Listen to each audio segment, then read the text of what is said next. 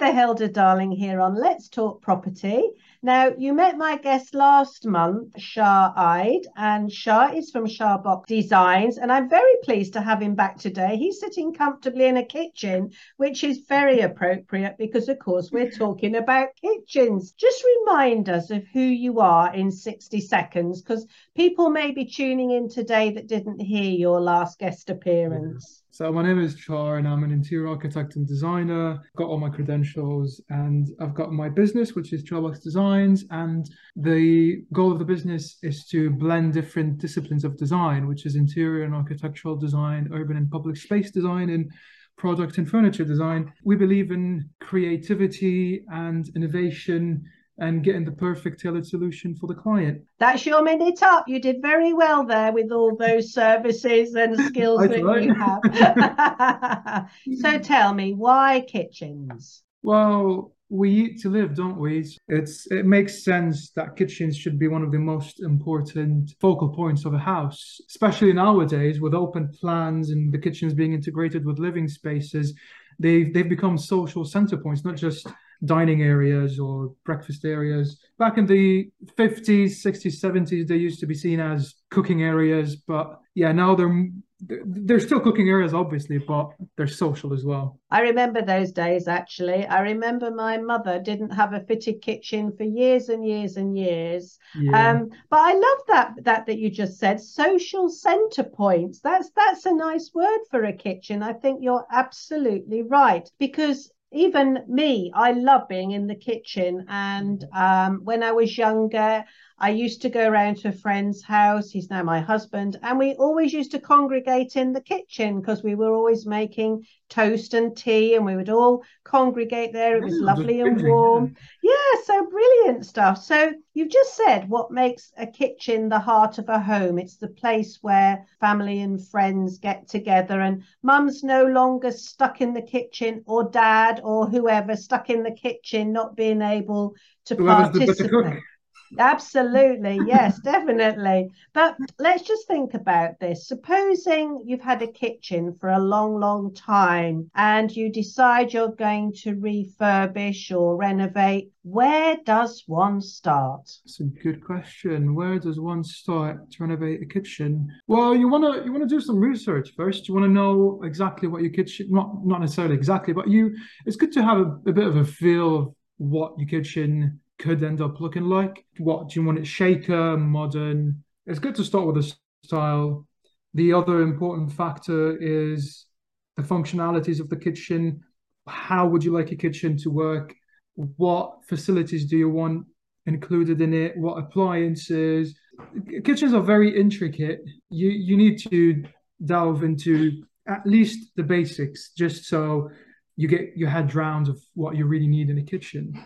I would say online research is a good way to start. Pinterest helps, but yeah, or going to your local showroom for a consultation. I mean, I do work with Health Kitchens here, and we always get walk-ins and booked consultations, and I design all the kitchens for the company. So I do sit with the client and bring them through a whole process of guidance. So yeah, and it's all free. You clients don't pay for it until they actually buy the kitchen. It's actually very scary trying to plan a kitchen. For a start, if you haven't done a refurbishment or a renovation for a long, long time, you Yeah. suddenly realize, my goodness, these drawers self-close, they almost self-open as well. And I've got all these compartments. No, you laugh, but I've just been through the process myself 3 years ago. And Yeah. you know what? It was scary. I didn't know what I was looking for. I didn't know how the plan could look. I didn't know how much it was going to cost, how long it was going to take. What color did I mean, you look at the colors now and you think, oh my goodness, there's about 50 shades of gray, and there's another 50 shades of white, and where do I go from here? Yeah, it's confusing, So isn't it? so somebody who knows what they're talking about when it comes to a kitchen, is price usually people's main priority when they come and see you? Oh yeah. Yeah, that is a very massive point. Basically, it's a client's budget can either open up a lot of doors for design for them, a lot of opportunities for how good their kitchen could end up looking, or it could restrict the potential of their kitchen. Usually 15 to 18 grand is good to start with.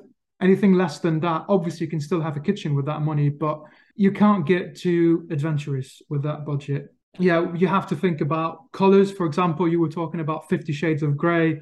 If you're going to go with a very restricted budget, you've got to stick to stock colors that different manufacturers provide. You can't go bespoke because that's going to raise the price. So it's going to be stock colors, stock doors, some mid-end appliances, and yeah, just a regular slab door, for example.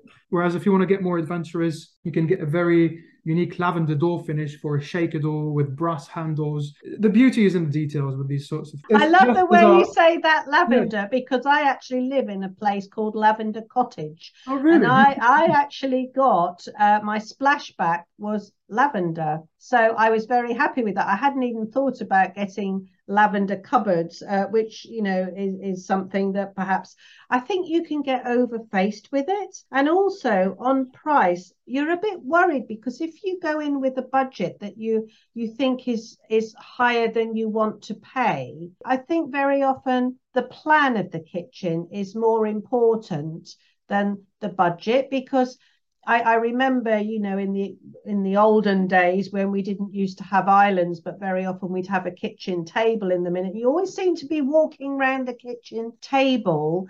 Now, when kitchen planners work out a kitchen plan, they work in, is it triangles, and you work out spaces between appliances, etc. The triangle is a classic one. It's you know, they teach it to architects, interior designers, and kitchen designers.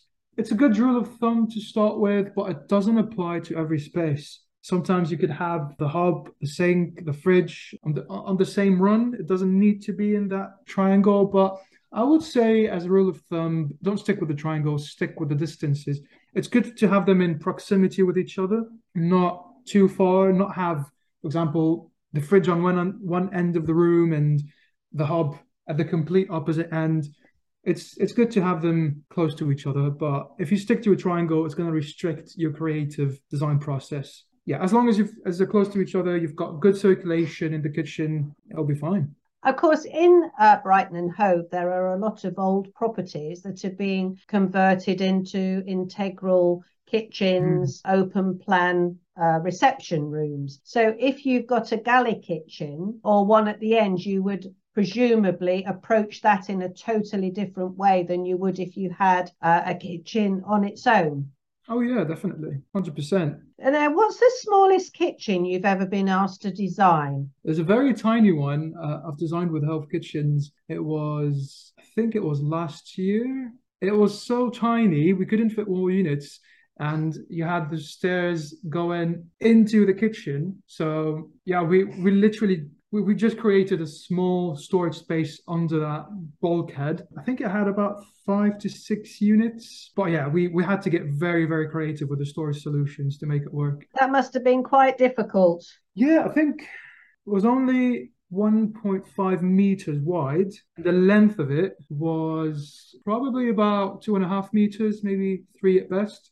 Are they more difficult to plan than the bigger kitchens? Oh, definitely. Big kitchens are like working on a blank canvas. There's just so much to do. You haven't got to worry about space management and all that because you can put a load of cabinets in there and not worry about storage. But with the small ones, you really have to pick your brains and get very creative to find solutions that work for the client. Are you allowed to tell me the most expensive kitchen that you've ever designed? You don't have to give me any addresses or anything. What's the most expensive kitchen? That's a very good. Do you know what? Let me check on the software right now.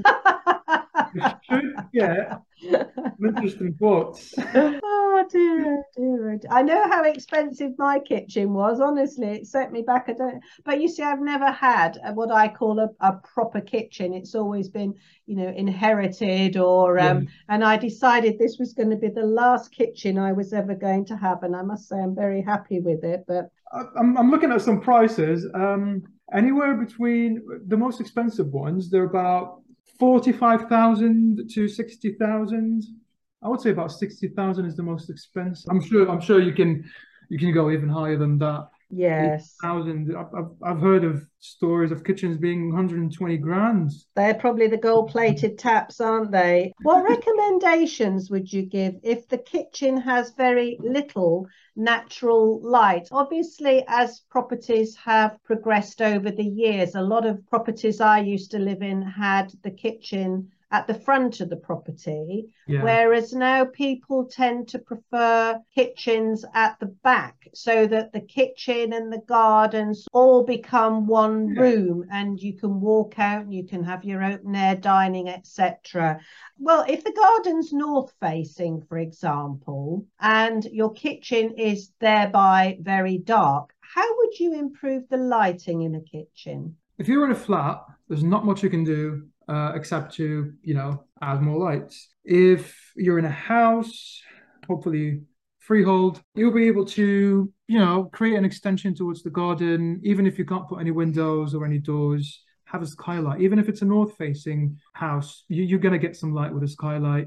If you want to get even more creative, you can use tubular skylights. Have you heard of them? Tubular skylights? Hey, I'm Yeah. just getting used to LED lighting.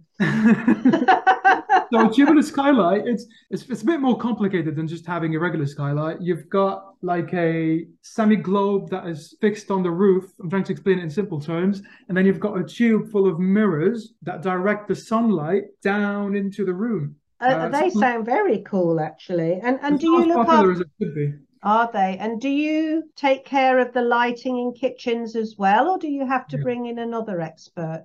No, no, I do everything. Anybody can go down to the local store, can't they, and look at kitchens, Yeah. the made not the made to measure ones. You buy so many units, you buy a sink with a drainer, single drainer or double drainer, you buy a couple of taps. What do you think, as a designer, a creative designer like yourself, can add to designing a kitchen that stands out from all the rest and makes people go, oh, wow? Definitely creativity. I'm not boasting, but I've got loads of it. But so that's one factor. I think the other factor is, as a designer, it's good to listen. It's good to listen to the client because the client wants something that's personalized for them. What I tend to find, and that's what I implement in my own startup. I mean, a lot of clients they get designers who just want to impose their ideas on them. But the reality of it is, you're collaborating with the client to create a fantastic design for them that works for them, because designers tend to go down this rabbit hole of creating the perfect design, but it doesn't have to be perfect. It just needs to be tailored and customized and personalized for that particular client, because at the end of the day, it's their kitchen. It's not yours, it's theirs. So just listen. Even sometimes the client doesn't know that the ideas they've got aren't as good as they should be, and this is where the designer should come and improve on that idea and add more flavor to it. How many times will you design a plan, or will you start out, engaging with the client so that every step of the way they're agreeing before you go on to the next stage? So when you start adding, for example, lighting, tiling, the fittings, they're in agreement with you. So you don't come to the end and they go, well, I didn't ever say I wanted those tiles. Is Yeah. that the way you progress the project? Yes and no.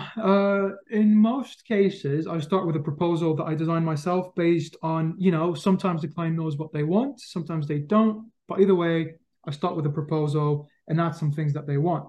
They see it, sometimes they love it, they want to go ahead with it. Sometimes they want to change some things and add some things of their own. And that's where I call it reverse engineering, because, you've got that finished product, but you start to roll things back and change a few things. And yeah, that's basically how I go around it. So initial proposal, do some changes, send a new proposal, could be second, third one, fourth one until it gets right. And yeah, and until they're happy with the final proposal, that includes all the tiles, door finishes, taps, etc., then we go with the order.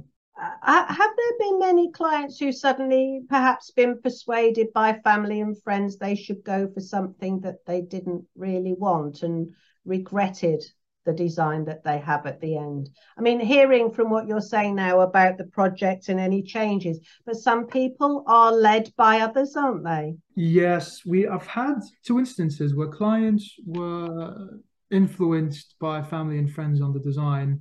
Yeah, needless to say, I stopped that influence.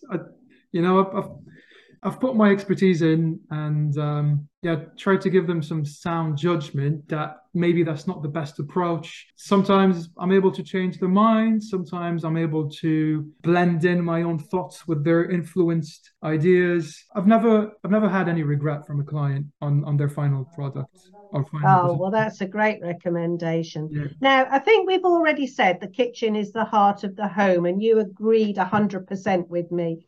What three recommendations would you make to clients so that they get the best use of the space they have in their kitchen? Bearing in mind, we all spend a lot of time now either entertaining or chatting in kitchens. So, what three recommendations? Make it comfortable, make it aesthetic, and make it functional. I think these are the three things that pop in my head at the moment. That's short and sweet. Yeah. That's great. I think we forget about comfort sometimes, Oh don't yeah. we? Sometimes I've had some clients, for example, when it comes to the breakfast bar, the minimum depth should be 300 mil. I've had a client once saying, "Oh, they don't care. They're happy to have 180 mil depth." But I was sure they're going to regret that later. I mean, they did it. They're happy with it, but I just don't think this is very comfortable. Yeah, comfort is very important in the kitchen. Definitely, it's where you eat, and you want to be able to eat in a comfortable manner, don't you? So would you say in that order as well, comfort, aesthetic, and functional, or would you turn them around the other way and say comfort, functional, and aesthetic? What's the most important of those three? Do you know what? I try to keep them on the same level of importance, but if I were to rank them, I would say maybe aesthetic, functional, and then comfort. Because they're going to be out and about in restaurants and cafes in Brighton and Hove anyway, aren't they? And it's just there Yeah, to look pretty. exactly. Yeah, I think an aesthetic kitchen is very, very important, especially when Mm. you've got people in the house. You know, humans are very visual creatures. They're judgy creatures as well, unfortunately. So if you got Mr. and Mrs. Jones visiting, good to have a very nice kitchen. Char, just remind us where we can find you in these wonderful designs that you do. Oh yeah. So for my own business, it's www.charboxdesigns.com. Social media, Instagram, Facebook, Pinterest, LinkedIn. I don't know, might be missing something else, but yeah, it's at Charbox Designs. And for kitchens, it's hovekitchens.co.uk, and Instagram is just at Hove Kitchens. Facebook as well. Thank you so much for joining me again today. It's been a pleasure talking to you. I could Likewise. talk kitchens all day long, actually. You've been listening to Heather Hilda Darling on Let's Talk Property with my guest today, Char Ide of Charbox Designs.